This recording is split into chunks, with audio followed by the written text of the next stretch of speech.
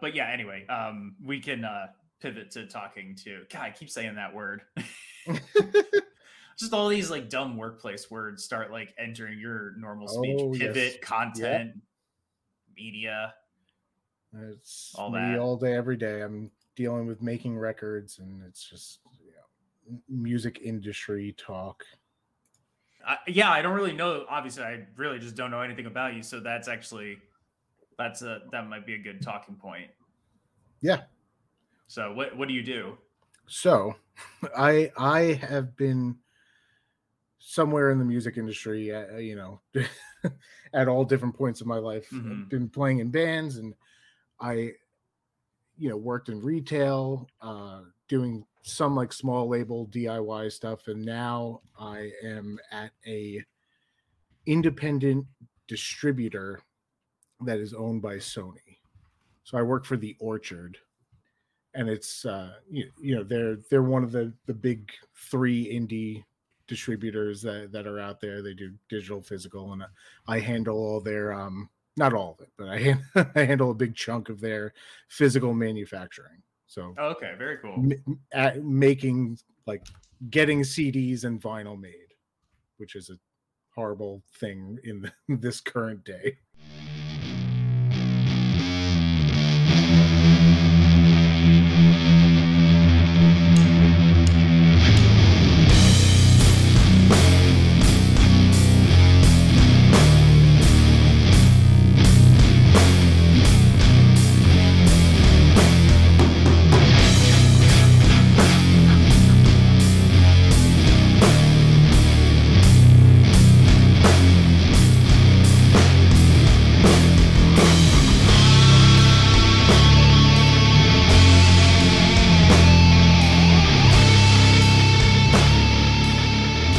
Welcome, fanatics. This is the latest entry in the Diary of Doom. I'm Dylan, and join me as we look back on the rich history of doom metal and its sister sounds based on the recounted tales of its followers. Every week, we'll have a different guest to spin their yarn. You can visit the website at diaryofdoom.com, follow us on Instagram, like us on Facebook, follow the podcast on diaryofdoom.podbean.com, and subscribe and listen to the podcast on Apple Podcasts and Spotify. If you have a question or want to pitch something or whatever, you can fire off an email to diaryofdoom1968@gmail.com. And we also have a Patreon that you can support for additional episodes and whatnot. You can find that over at patreon.com/Diary of Doom. There will be a minimum of one bonus podcast per month, and probably more than that, depending on what time of the year it is. Joining us for this week's chapter is Tom Colello. He's the guitarist in the New York-based band Sigils. He himself is based out of Carroll Gardens, Queens. So thanks for coming on the show. And my apologies for the delay on getting you all on the show. Yeah. I had gone up to Sarah at Ode to Doom when you played, which seems like forever ago at this point, asking if you'd be interested in coming on the podcast. And then the world shut down and things kind of got sidelined. But happy to finally get you on. Thank you. Yeah, it's been a wild time. It's been a hell of a ride. Yeah, that was actually the last show that we played, and I think that was the last show I played up until last September. It was just this whole year and a half has just been crazy. I'm glad that we're finally here, though. Yes, I'm happy to have you on, and you're working on some new tunes and whatnot as we were talking. But for you, like, what are your earliest experiences with music? Do you come from a musical background? Was your family into music? Did they play music, or did you have to like find it on your own? My dad dabbled in music, and my cousins did. I was never really interested in it when I was young. I was kind of more into skateboarding and, like, just kind of being a delinquent. And there were just a couple bands I heard, like, back in the mid 90s, that I started to really get more into music, and then thought, like, oh, I could try and play guitar, and, well, kind of futz around and see it. And, my family was supportive of it, thankfully. And then here we are just years later. So a bunch of bands, toured a bunch in some of them. And now I'm just kind of nestled my way into the music industry. So I'm kind of surrounded by it, Yeah, we'll talk about that in a sec. But when did you start getting into metal? I came into metal really probably will be looked down upon because I was mostly into like punk and hardcore when I was younger. I don't think that would be looked down upon at all. Not on this podcast. Well, so I didn't really get into metal through that. It was my introduction was I went to high school. We had like the metal kids in school, and I was like more hung out with the skater punk kids or whatever. And anytime I heard like Metallica or Pantera back then, I just kind of would scoff and like, to me that was like, the mainstream thing. It was not much further off than essentially like what I considered like pop music at the time. But, Metallica is a fucking pop band as far as I'm concerned. Yeah. I mean, and don't get me wrong, I love Metallica. I love all those. I will shit talk those bands, but I love all of them. Just heavy metal. We love and hate you at the same exactly. time. But it wasn't until like I got into like the punk and hardcore stuff, and then kind of got into like the cheesy like metalcore nonsense, and then found my way back to metal, and now I just listen to everything, so it's just kind of a mishmash. Did you have like a gateway album or something that made you just be like, shit, that's a little different, I need to check some other shit out? So I guess like the one that I would really consider like what got me more into metal was At the Gates, Slaughter of the Soul.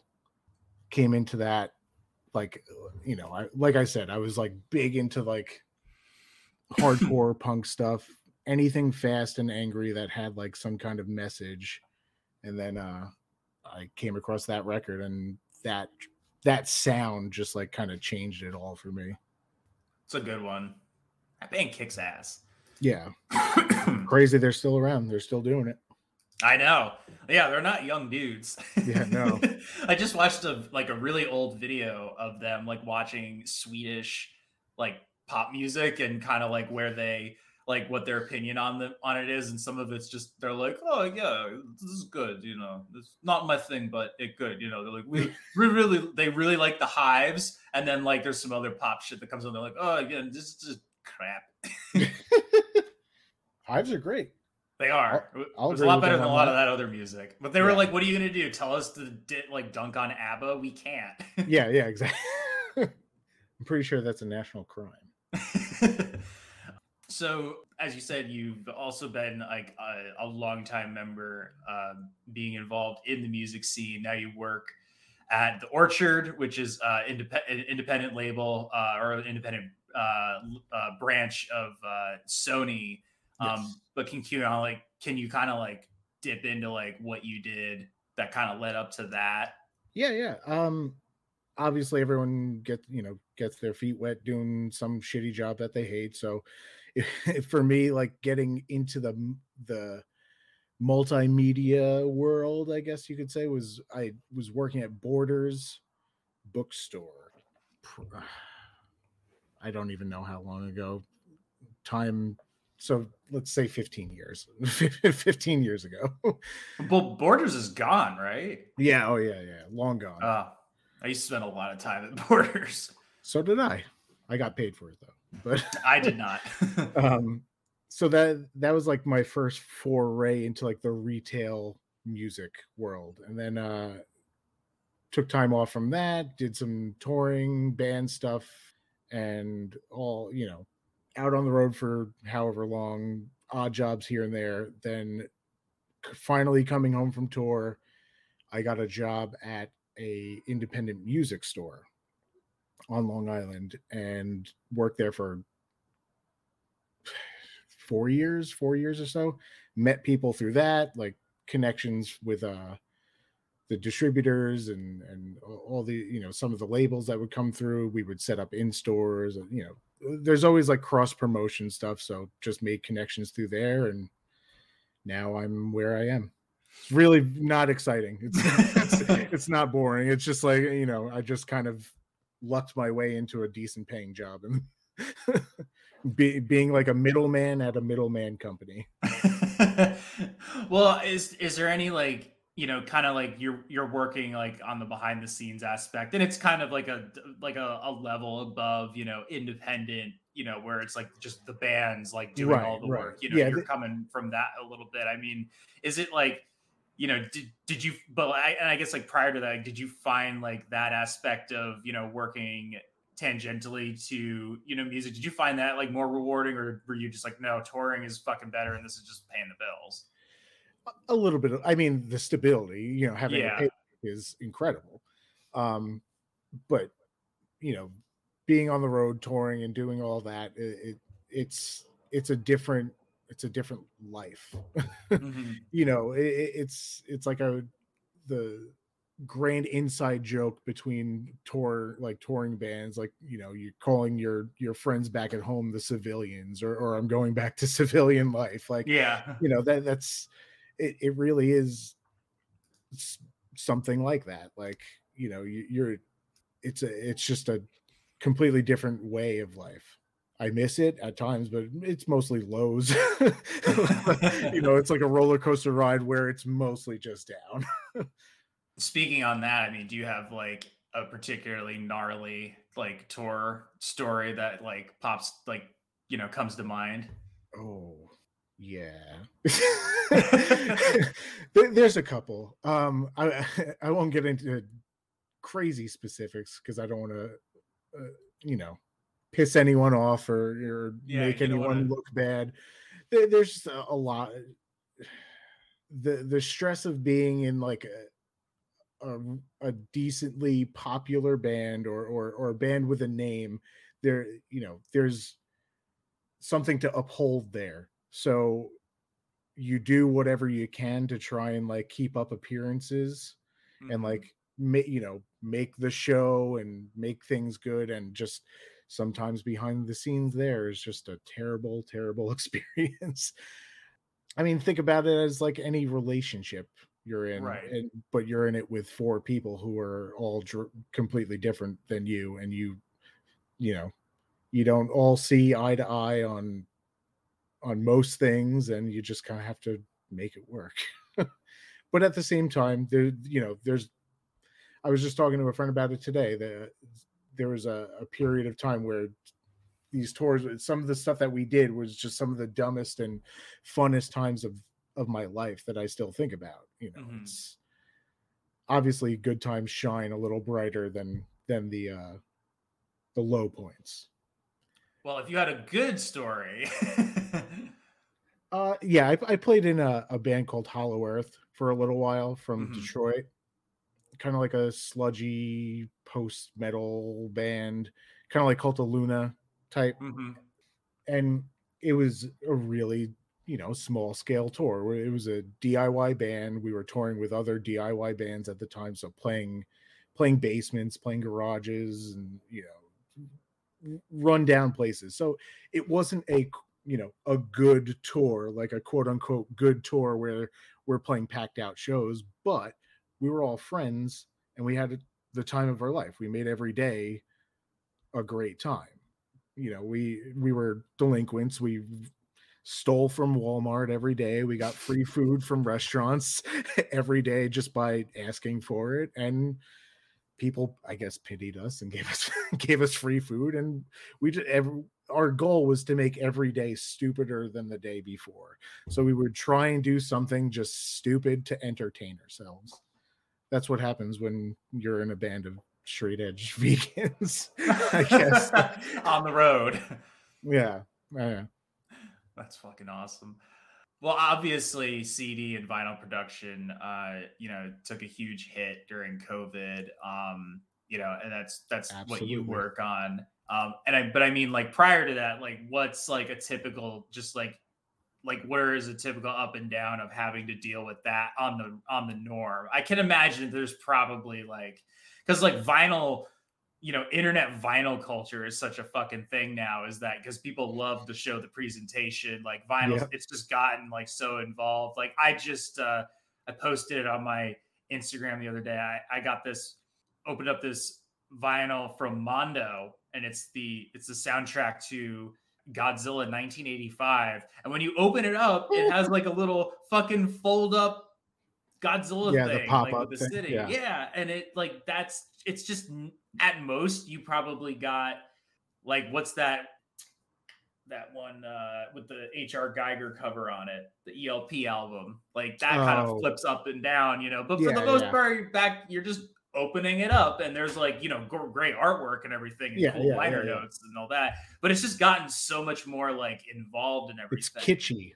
Yeah, exactly. Like it's a thing, Yeah, yeah, yeah. And the more that happens, the more I see it coming across my email. Labels and bands and artists want it, like, hey, I saw this person do this. Can you do it? And we do our best to try and make it happen. But with the pandemic and everything, it just even regular vinyl production, if you want a simple one standard weight 140 gram black vinyl, no frills, just in a jacket, whatever, it's like minimum 10 months to a year you're waiting. Wow. Yeah. And it's funny because I mean, I'm sure you've seen like people shitting on Adele because she shipped like millions of records. Meanwhile, no one else can get them.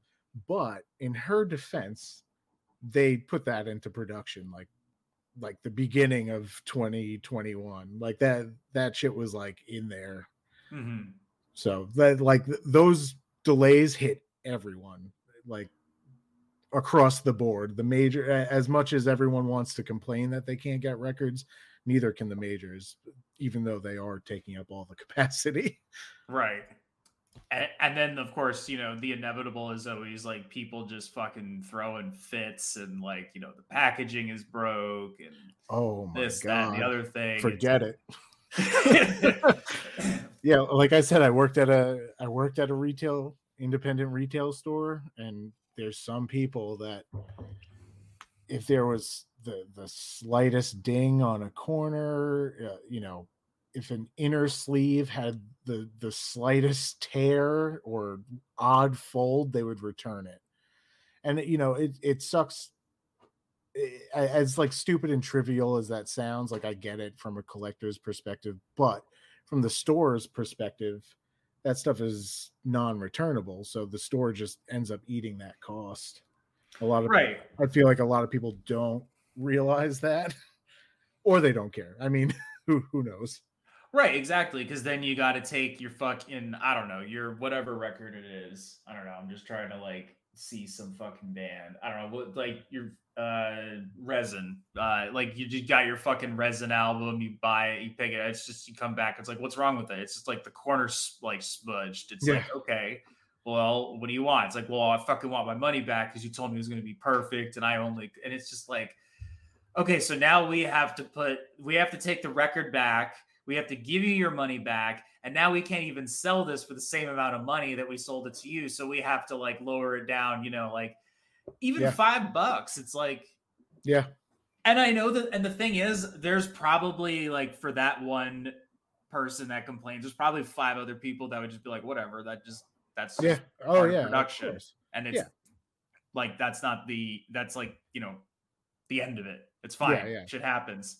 Exactly. if we didn't put so much pressure on people making this stuff to get it out to you and not managing expectations and having fucking like 5 different variants, then That's the key phrase, what you just said, managing expectations. That is essentially what that's my job. That's what I do at the Orchard.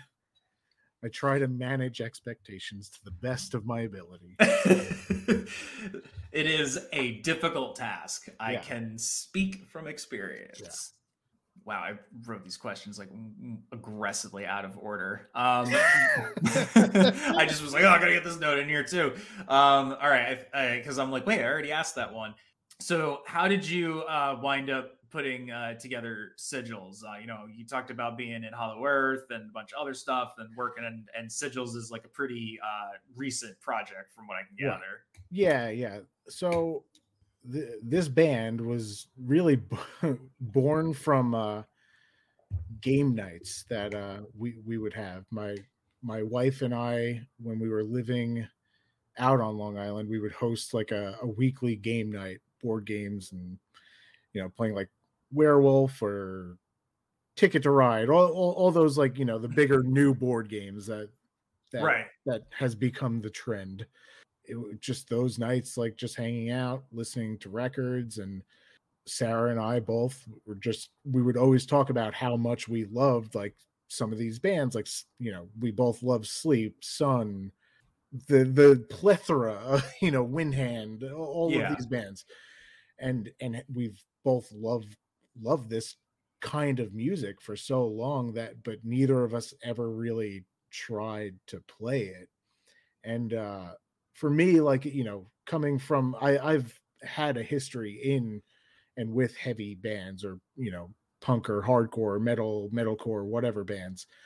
So it wasn't like a stretch for me. It was just me trying to get myself to not play fast or trying to like overplay or trying to riff too much. Really trying to like scale things back. But more so for Sarah, she was out of the heavy music world for a long time. Mm-hmm. So she was doing post-rock stuff with her band Twin Cities with one of our other friends, and then doing her solo stuff as just like a singer-songwriter for years.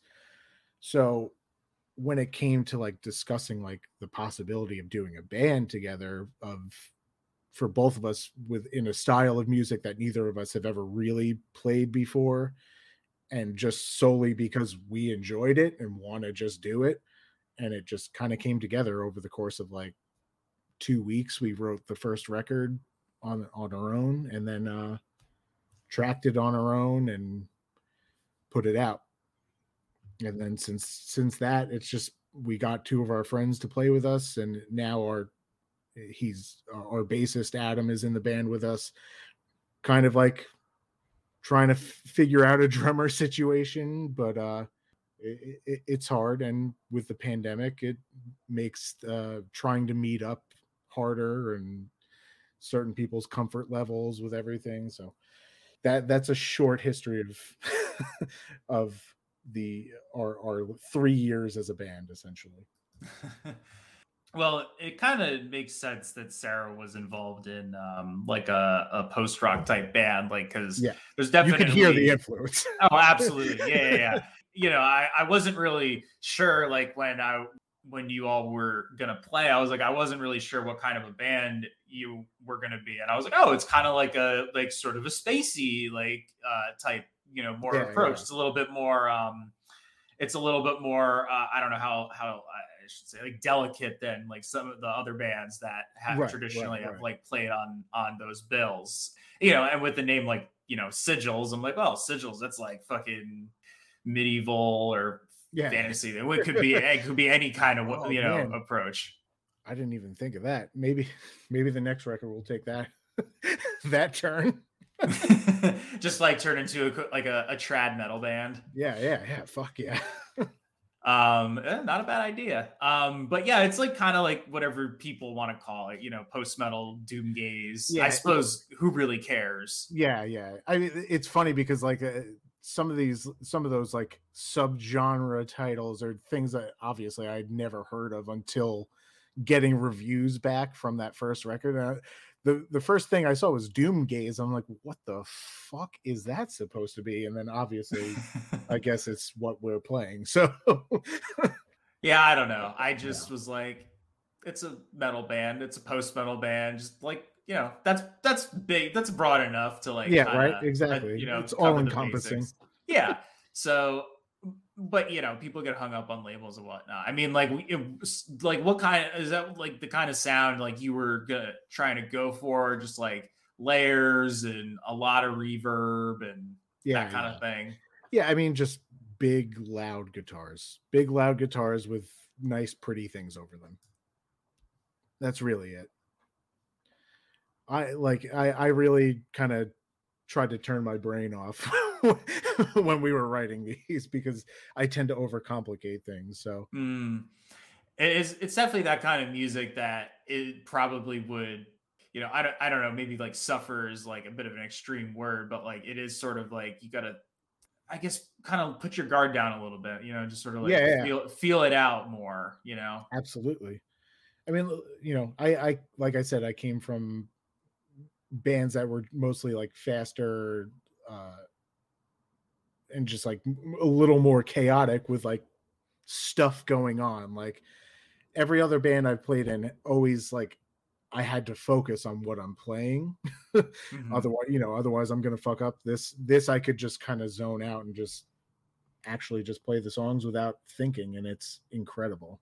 It's a lovely change. You said you put the first album together in like 2 weeks or so, like what, you know, and then like, what was it like just putting that together and then getting it out there? I mean, we were really impatient. So we wrote the thing in like 2 weeks, and then like we sat down and we got our friend to play drums on it. We sat and spent time with the actual recording. But we finished the tracking and mixing in probably about a month, sent it out for mastering, got it back, and then ended up sitting on it for almost a year before we actually released it, because we didn't want to just like throw it up on Spotify, throw it up on Bandcamp and just kind of like hope for the best. So we like actually like put money into like PR and got records pressed, got cassettes, like, you know, did the whole thing. And then finally, like when we finally put it out, it felt like it was like a weight was lifted, like it was done. And then we were just kind of like, all right, now what do we do? I guess we'll play shows. And we played a couple here or there, and then the pandemic came. So fucked up our whole shit. Well, at least I got to see you once. Yeah. I mean, the few shows we played have been great, and hopefully we'll get back to it and get back out there and meet more people, play more shows, and do the whole thing. And hopefully we'll have another record ready for it. Besides that, do you have anything else in the works? I mean, I got to hear some early versions of it, and I thought it sounded pretty fucking cool. Thanks. Thank you. Yeah, we demoed out those songs over the course of like a weekend last March. We rented a cabin and brought a bunch of drugs and nice, and came out with another record. But shortly after, I got COVID. And then at the end of my quarantine, I slipped on water in my apartment and shattered my knee. Oh. And had to get emergency surgery, and I was like laid up in bed for a while. So that was most of last year, and then finally now I'm fine. I can walk, everything's good, but it took some time, so it put a big hindrance on the progress of the record. Good thing you're not a drummer. Yes. Yes, very good I'm not. You could still sit and play guitar if they really needed you to. Yeah. Oh yeah. Yeah, I could get away with it. No, I'll just get my big old, casted up leg or with a brace and just have me posted up with like a metal bar or something. Like Weekend at Bernie's me. Sweet. Are you like hoping to get that out by the end of the year? We're looking, well, yeah, now that things are like kind of moving again, we're hoping to like go track it and actually, get the thing done. Mm-hmm. And kind of go from there. We'll probably end up putting it out ourselves because, again, we're kind of impatient, so don't like relying on other people. I hear you. Hopefully by the end of the year, before the end of the year. Cool. Awesome. Yeah. Well, have you been listening to anything else lately that's really caught your attention? Ooh, that is a good question. There was something. Look, the benefit of working at my job, I get to listen to a lot of stuff that I wouldn't normally check out because I end up liking, working with some of the people from some of these labels and they're excited about it. So I'll check it out. I'm trying to think of recently. I mean, that new Age of Apocalypse record that came out last week is great. Grim Wisdom. And really, I've just been kind of listening to music like video game soundtracks. if I'm being completely honest. Well, a lot of them have really good music. Yeah, I've just kind of been zoning out on that because like Chrono Trigger, like that soundtrack just fucking goes, man. Yeah, I finished Breath of the Wild on the last day. Oh, fuck yeah. Last day of the year. And that has a pretty amazing soundtrack too. I started that. I didn't get through it though. I've been meaning really good game. I started playing it because I got really frustrated with Skyrim because that game is fucking broken. Understandable. Let's see. What have I been listening to? The new Dance with the Dead record kicks ass. I didn't check that out. I don't know how to fucking say this name, but like people were talking about it a lot. So I was like, all right, I'll check it out. Vega Dude. Oh yeah, Weege Dude. Weege Dude. All right. Yeah. Fuck yeah. That new album is great. The opening track of that song or that album, it's called FN Scar 16. It has like one of the most unsettling riffs in a song I've ever heard in my life. It sounds like just planes are coming down to bomb you. Yeah, fuck yeah. And new Boris album was certainly was a Boris album. I mean, like I'm always gonna listen to a Boris album regardless of whether I like love it or like it or just been like, all right, next, whatever. Yeah, of course, yeah. This one was like, I don't even know how to describe it. Like post-metal, trip hop, drone, Japanese pop music. I don't know. Yeah, it's great. Like it was certainly an experience. Yeah. And just been checking out a bunch of Australian bands per previous guest Jason of Yenomamo's recommendation. So, nice. Lots of good, crazy, weird metal over there in Australia. Yeah, for sure. Was there anything else you wanted to highlight? Right now, I'm also I also play in a band called Carcosa from Long Island. It's drummer of Incendiary. Wait a minute. I feel like I know this band. What kind of music is it? Yeah, it's like metal. Because I feel like I've listened to this band called Carcosa one time, and it was like weird, like droney ambient shit. I don't know. Maybe that's not what you're. Maybe there's another one. There are multiple Carcosas. There's like a deathcore Carcosa. Oh, okay. That always gets put onto our like Spotify and Apple pages, which is always fun. Okay, so it's one of those situations where it's like the name is so cool, it's just going to be shared. Yeah. There's at least no less than 5 Carcosas at any time. All right, I'll have to check out all 5 of them now. Yeah. We just finished up an EP, so that's probably going to come out at some point in the next couple months.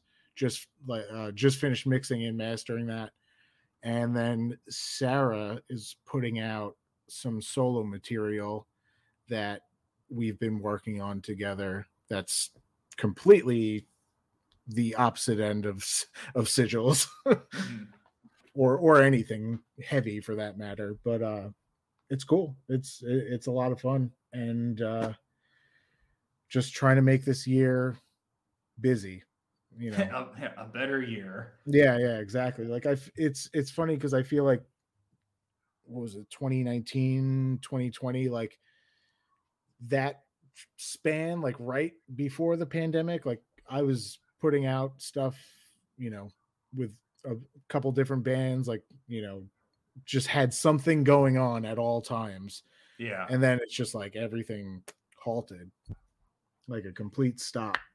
So I want to try and get it back up. And it's funny because like so many people are like, oh yeah, we should do like remote, like send songs back and forth, like via email and work on stuff, like collaborate remotely.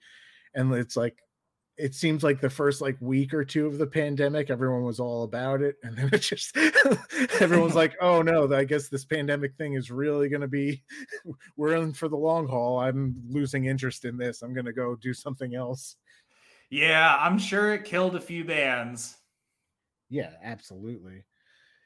You know, it's hard to want to stay productive in the middle of all that, of so much repetition, distancing, like, you know, everything about it. It doesn't spurn creativity. No, it doesn't. It's just like the years of one long fucking Doom song, just repeating the same riff, except it's repeating the same bullshit we've had to deal with for so long. Yeah, fuck yeah. It's like listening to I Disappear from Metallica on repeat. Oh no. Yeah. Oh man.